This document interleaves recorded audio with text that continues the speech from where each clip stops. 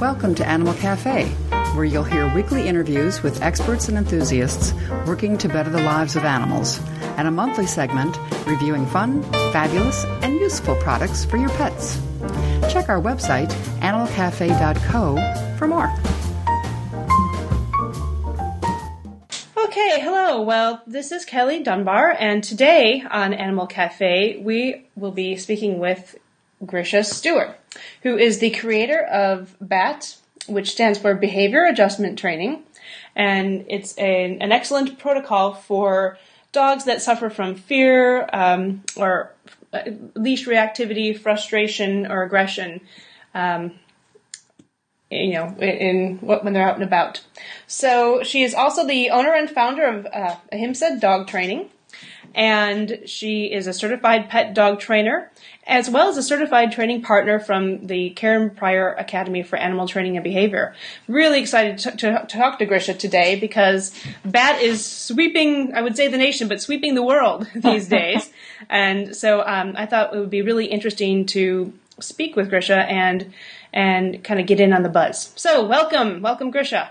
Thanks, Kelly. It's a huge opportunity, so happy to be on your show. Well, thank you for taking the time. I know you're busy. You're traveling even as we speak, aren't you? Yeah, I'm in the top of not the very top, but in high above Las Vegas in the Luxor Hotel right now. Oh my goodness. Giving a seminar tonight. And are you doing a seminar while you're there? Yes, doing a 3-hour BAT seminar. Actually kind of a preparation pre-rehearsal for the APDT seminar I'm doing in the fall. So I wanted to do it live in front of an audience first. Oh, excellent. That's a clever idea. Get a gig in Vegas and then head out to San Diego. Exactly. And you're based in Seattle, correct? Correct. Yes? Yep. Okay. Yeah. And that's where, when you're not gallivanting about the world, spreading the good word, your good news, you are training at Ahimsa? Yes, I have 5 trainers there, and like an online store and a little retail store too. And I try to be in Seattle as much as I can, so my wife doesn't kill me. No, that would be bad. But you were recently in Europe as well, and you will be again in the summer, correct? Right, yeah? Right. In June, I'll be giving a 2-day seminar in the UK, and then also doing some stuff again in Lithuania, Sweden, Norway, and hopefully Spain. Wow. I'm actually, if anybody's listening from other countries, I'm looking for 1 or 2 more countries as well for the June or March tour. Oh, so you're doing a spring and a summer tour? Yes. Excellent. I think you and I will be meeting in the UK. I think so. I think you're doing a nosework thing, right? I'm going to do a workshop in the UK as well. An open paw workshop, and then some scent workshops as well. Yes. Excellent. That'd be great. That'd be fun. Yeah, hopefully I can see it. Okay, so let's see. I think today should be interesting to everybody with a dog, but particularly interesting to those that have dogs that tend to, maybe become stressed when they're out and about in the world and on leash.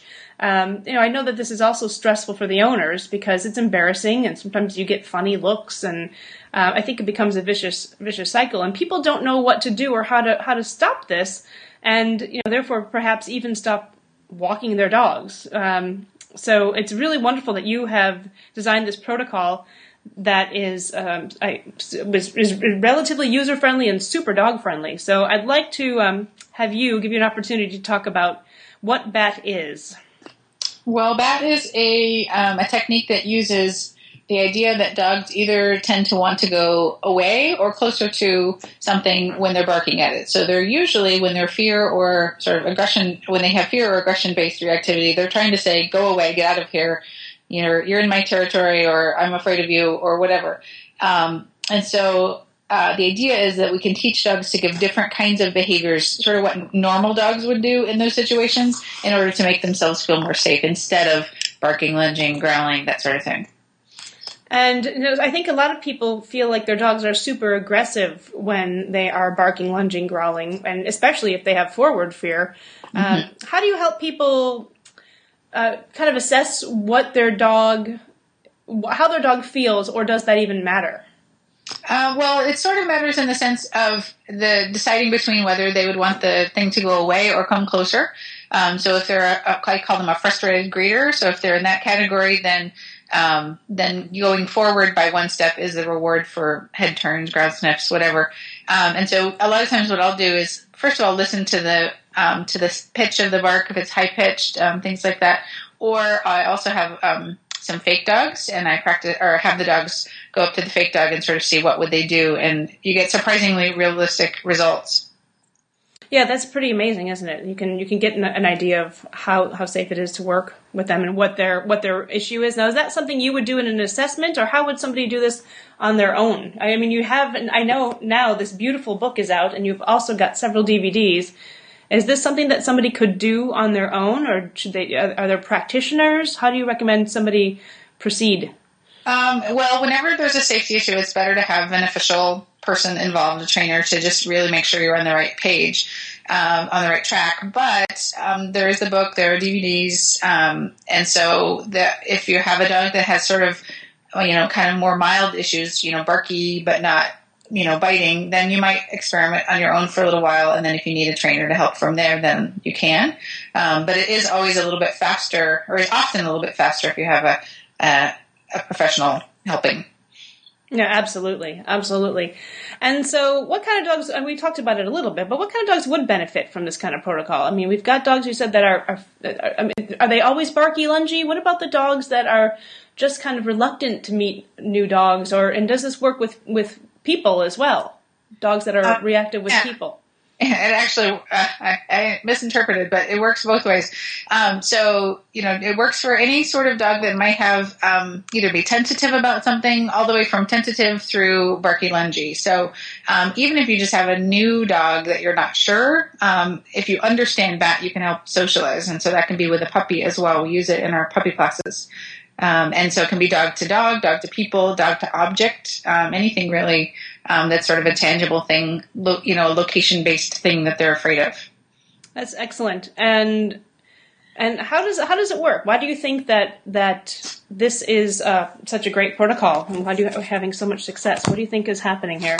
Well, I mean, I think the thing is that the dogs do what works, and trainers know that. But I think sometimes it helps to sort of put things in a particular protocol. It's not like BAT is brand new in the sense that nobody's ever heard of functional analysis, but it is brand new in the sense that it's a particular way of arranging things that seems to work best for the dogs, or work really well for the dogs. God knows, 5 years from now, I'm sure something else will come along that's even better, which will be great. But it's definitely, I think also people like it, the trainers I know like it, because it's positive. It's really dog friendly. No, absolutely. That's a tremendous part of it. And, I think it's really important to stress for people that, I like, you said dogs do what work for them, because people like to read into, I think, what their dogs are thinking. And I think get kind of stuck on the why versus the how. And what's so nice about this protocol is that it's so clear, and how you set it up, and it will work. Again, that's kind of what I was saying earlier, is that it doesn't. Of course, it matters why your dog is upset or nervous, but on the other hand, if you know that they are upset or nervous, you have now tools that you can just bring to the table, and you don't have to necessarily think, well, he's being aggressive, he's being dominant, he's trying to control. But they are trying to control the situation. Would you say that? Yeah, I would, and not in a sort of world dominance sort of way, but I'm in the middle of London and I don't know where I am, freaked out sort of way. Not like, I'd like to be the queen of London, or of England, but I'd like to just, know how to use the subway, or the whatever it's called in London, underground. So, it's all about feeling like they have some sort of control over their own safety, and I think that's really important. So, and my dog, it was actually developed really for him. I'm a trainer that works with, professional trainer, work with lots of other people's dogs, but he was a particularly hard nut to crack, and so the other tools just weren't enough for him, and I needed to come up with something else. Well, it's brilliant, and it is nice. It does kind of empower the dog. They don't feel stressed out. They can work at their own pace. Correct? I mean, they just exactly. And I think it empowers the people too, that they finally feel like they have a little bit more of a way to predict what's going on with the dog, and that they don't have to go in and firefight as much, and that eventually that the dog just basically keeps turning itself as time goes on, which is cool. Yeah, absolutely. So they feel like they have tools for communication and dealing with a situation.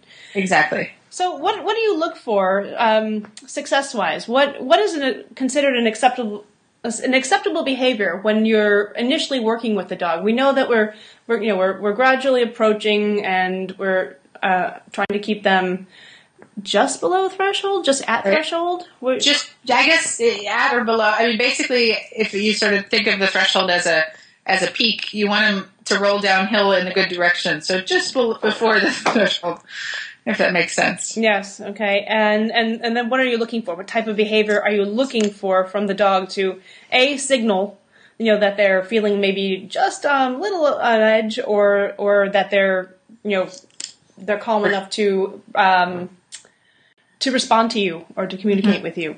Yeah. Well, so most of what I'm looking for is some kind of signal that they're done, for lack of a better word. So they're done gathering information. They would like to move a little bit away, whatever it is. And so those signals would be, so after some sort of engagement, they're looking at the other person or the dog or whatever. After that, a head turn, a ground sniff, shaking off, looking up at the person, at the owner, any number of things. It's not necessarily about, at that point, the connection with the owner, but rather the social situation with the other thing, with the other person or the object that they're sort of freaking out about. Okay, so... And then you would be, obviously, like any sort of, like regular counter conditioning, you would set them up to be able to be in a good thinking state, not in a reactive state where they're likely to do the wrong things. You want them to be likely to do the right things. No, right, in the sense of what humans think is good. Yes, exactly. We have a range of what we consider acceptable behaviors. Exactly. No, that's really great. I do feel like it is just so empowering to them, and I don't think that there's really anything negative about it. It's giving the dog, and I think the people, new communication skills, and I bet this helps people learn how to read their dogs and pay attention to how they're feeling a bit better. Mm-hmm. Absolutely. And actually, I just was telling a story the other day about how there was I think she was like 4, this little girl who was basically, we went through a did-bat with her dog, and she started then telling her friends, oh, he doesn't like it when you do that. So she was reading her dog's body language and being his advocate, which is great, because that's what I want people to do, is understand their dogs enough that they can be their advocates. That's an excellent story. I mean, that's so super. That's precisely what we see when we're doing scent work as well, that people are learning to read their dog's body language, realize that dogs communicate with their bodies and with space, and obviously space is a big thing with the BAT protocol. How much space do they need to retreat? Do they want to move in? So I think it's exciting to see people embracing that, and just your average everyday, like you said, little kid even being able to read that. It's going to keep people and animals safer, ultimately. Yeah, absolutely. One thing that people may have a question about is, you said that we're waiting for the dog to do something else. People might wonder why you don't prompt a behavior. Why don't you just ask the dog to stop barking or to sit or to come back to you? Mm-hmm. Got it. Well, if they are at the point where they're barking, then I definitely will prompt some alternate behavior, or if it looks like they're likely to go start barking, then I'll call the name, make a kissy noise, whatever, to sort of bring the dog back. If, however, they're ever able to make the choice on their own, that's better, because what we're trying to teach is decision making. So anytime we reach in and we prompt, we're taking that choice away from them. And so it's sort of like if we were teaching a child to do a story problem, we wouldn't say, oh, well, here's the equation you set up. It's the setting up of the equation based on the story problem that's the learning moment. So in this sense with the dogs, prompting doesn't give them as much of an opportunity to choose. Indeed. No, I think that's another really important piece of the puzzle, because perhaps they, if you could, because some people, especially, back in the day, traditionally, people would just, I remember when I started, people would just insist upon obedience, quote unquote. It would be, you are now in a downstay, and I don't care if you're afraid of that bicycle coming towards you or that man that's walking by, you must stay. And I think that can create a lot of pressure for the dog. Exactly. Yeah, and I do think even now that's one way that people can sort of think of to handle reactivity is, well, I'm going to put my dog in a stay then, and then he's at least, less likely to jump up at people and bite them as they go by. But then the dog feels even more trapped, and we've got a bigger problem. Yeah, it actually exacerbates the problem in the long run, whereas your system is helping them to make good choices, but also to feel better inside. Yes? Right. And because it's not just about learning how to escape from scary things, it's about learning the fact that because you can always arrange as the dog, you can always, get away from things, then confidence becomes just sort of naturally, it comes out. So the curiosity starts to take over, and then the dog is sort of acting more and more normal. Oh, that's great. That's excellent. I know that you have a tight schedule. I don't want to keep you too long, but I do have another big question I think people may have out there is what happens with real life encounters? Like, how long does a bat session take, and when do you start seeing results, and what do you do in the meantime? I guess. Got it. So there's kind of a way that you do setups, and then you can do some of that on walks, but there's also some other tools that you can use on walks. So generally, with setups, we don't tend to use a lot of food because, again, that prompts dogs to make decisions that are not based on social situation. Oh, yeah. I see. Yeah. But out on walks, we sort of want to tip the scale toward the dog at least doing the behavior. And so basically there's two different ways you can, as soon as the dog even notices the person or the dog, then you click, walk away and give a treat, or you can wait for that good choice, then click, walk away and give a treat. And then, of course, with those terrible situations where you come around the corner and there's just somebody there, then we have U-turns, just like with Patricia McConnell's protocols. And then there's just oh God, it's too late, so let's toss some food on the ground and maybe they'll go away.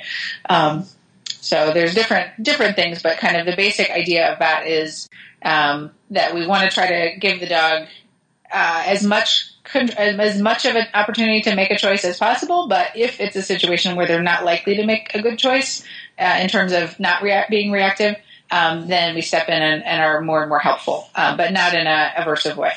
Oh, thank you for that. No, that makes sense. So you need a few different strategies in your pocket before you go out into the world there.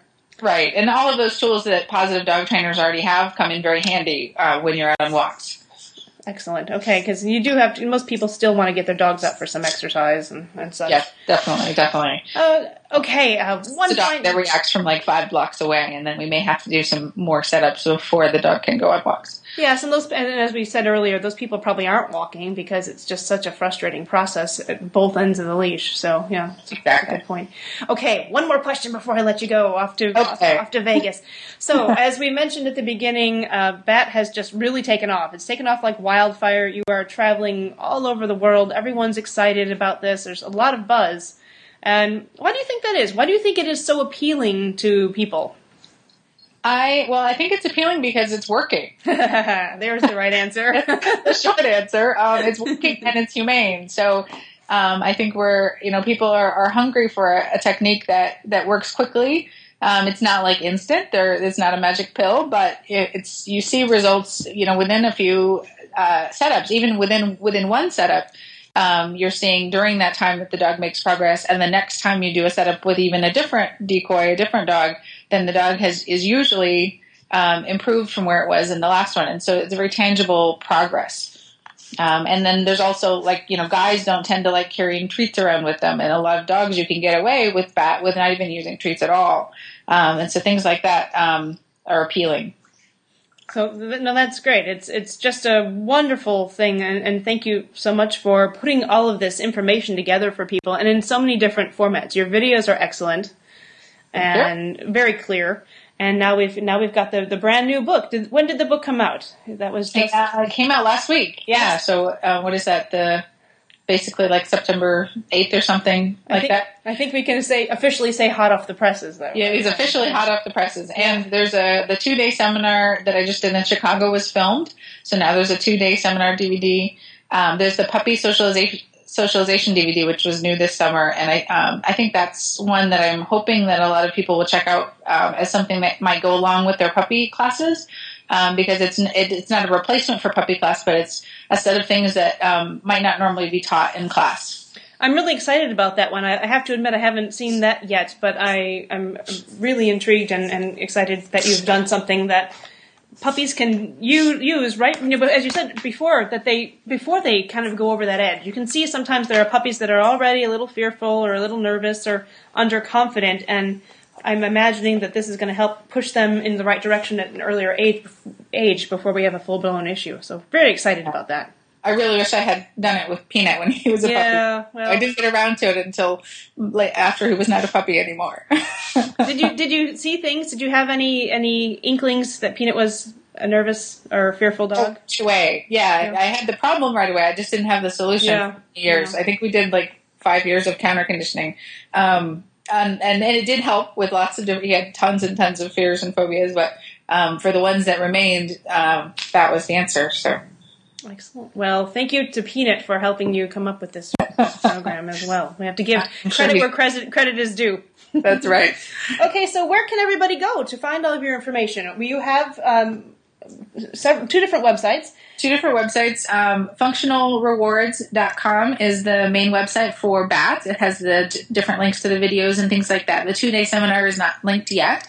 And then for people who are in the Seattle area, or people who might want to do private sessions by Skype, my website is doggiezen.com, DOGGIEZEN.com. Excellent. Well, I imagine you'll be getting some calls and orders. People order the information directly from your site. Right, exactly. So the functionalrewards.com website actually links to the store, which is the Ahimsa store, and then my staff will ship it out, and we actually can do signed copies of the book from there also. Excellent. Okay, well, thank you very much for spending time with us today. I know you're very busy, and I truly appreciate you taking the time to chat with us today. Well, my pleasure, Kelly. And I look forward to seeing you in San Diego. Yes. And again in England. All right? Have a good time. All right, thank you. Thank you. Bye-bye. Bye-bye.